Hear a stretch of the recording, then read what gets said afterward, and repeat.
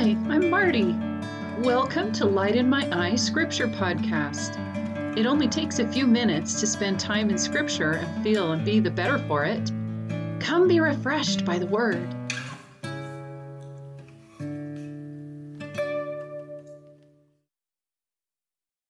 Good morning. We are going to wrap up our study of the Beatitudes today, and I am in 3 Nephi chapter 12.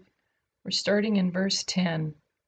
And blessed are all they who are persecuted for my name's sake, for theirs is the kingdom of heaven. So I wasn't thinking of this one when I wondered if each of the Beatitudes were spiritual gifts. Spiritual gifts would certainly help you to bear being persecuted. But the question we have to ask is it a spiritual gift to be persecuted? Now we'll look again at the definition of the gifts of the Spirit that we've been using.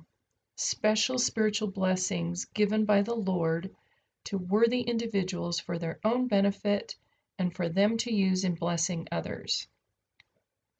So you know that I've been pondering quite a bit lately about adversity. And one of the things I've thought about is how the trials we face help us to learn and to grow, and then to be able to turn and help others facing similar issues. In that light, persecutions fit our working definition of spiritual gifts. But I know it doesn't fit how we usually imagine spiritual gifts, so I'll leave it as something to consider. But this verse does bring us full circle.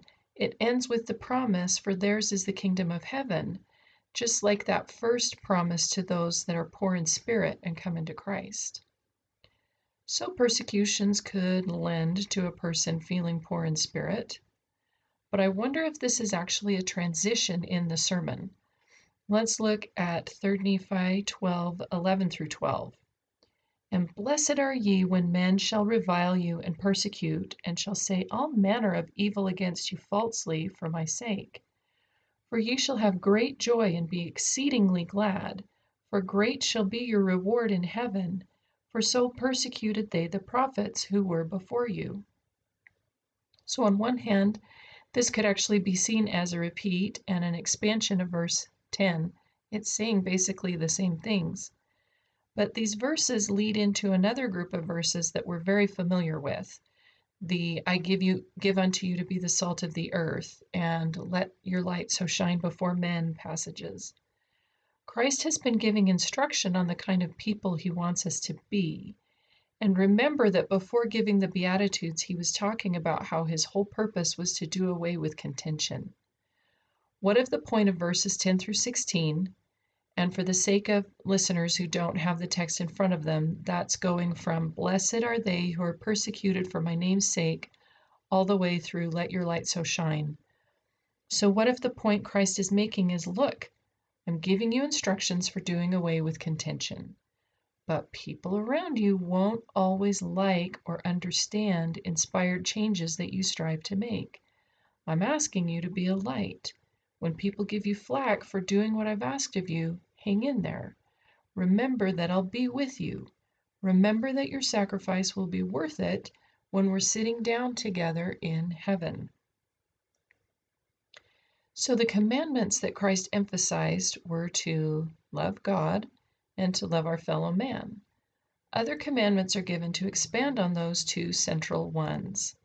If we sit and study do not kill, be honest, all those kinds of things, we can see how they are an expansion of loving God and loving our fellow man. In that context, seeing the Sermon on the Mount as being about doing away with contention makes total sense to me. Of course, we will struggle in loving our fellow men if there's contention, so Christ would want to give us ways to do away with it. But he's also giving us a heads up that we'll get some pushback and giving us the promise that we'll be blessed even for that. Thanks so much for joining me today. I hope you've enjoyed these few moments thinking about Scripture. To find the text for the verses we've discussed today, you can follow Light in My Eye Scripture Podcast on Instagram. Have a wonderful day. and may God's light shine in your eyes today.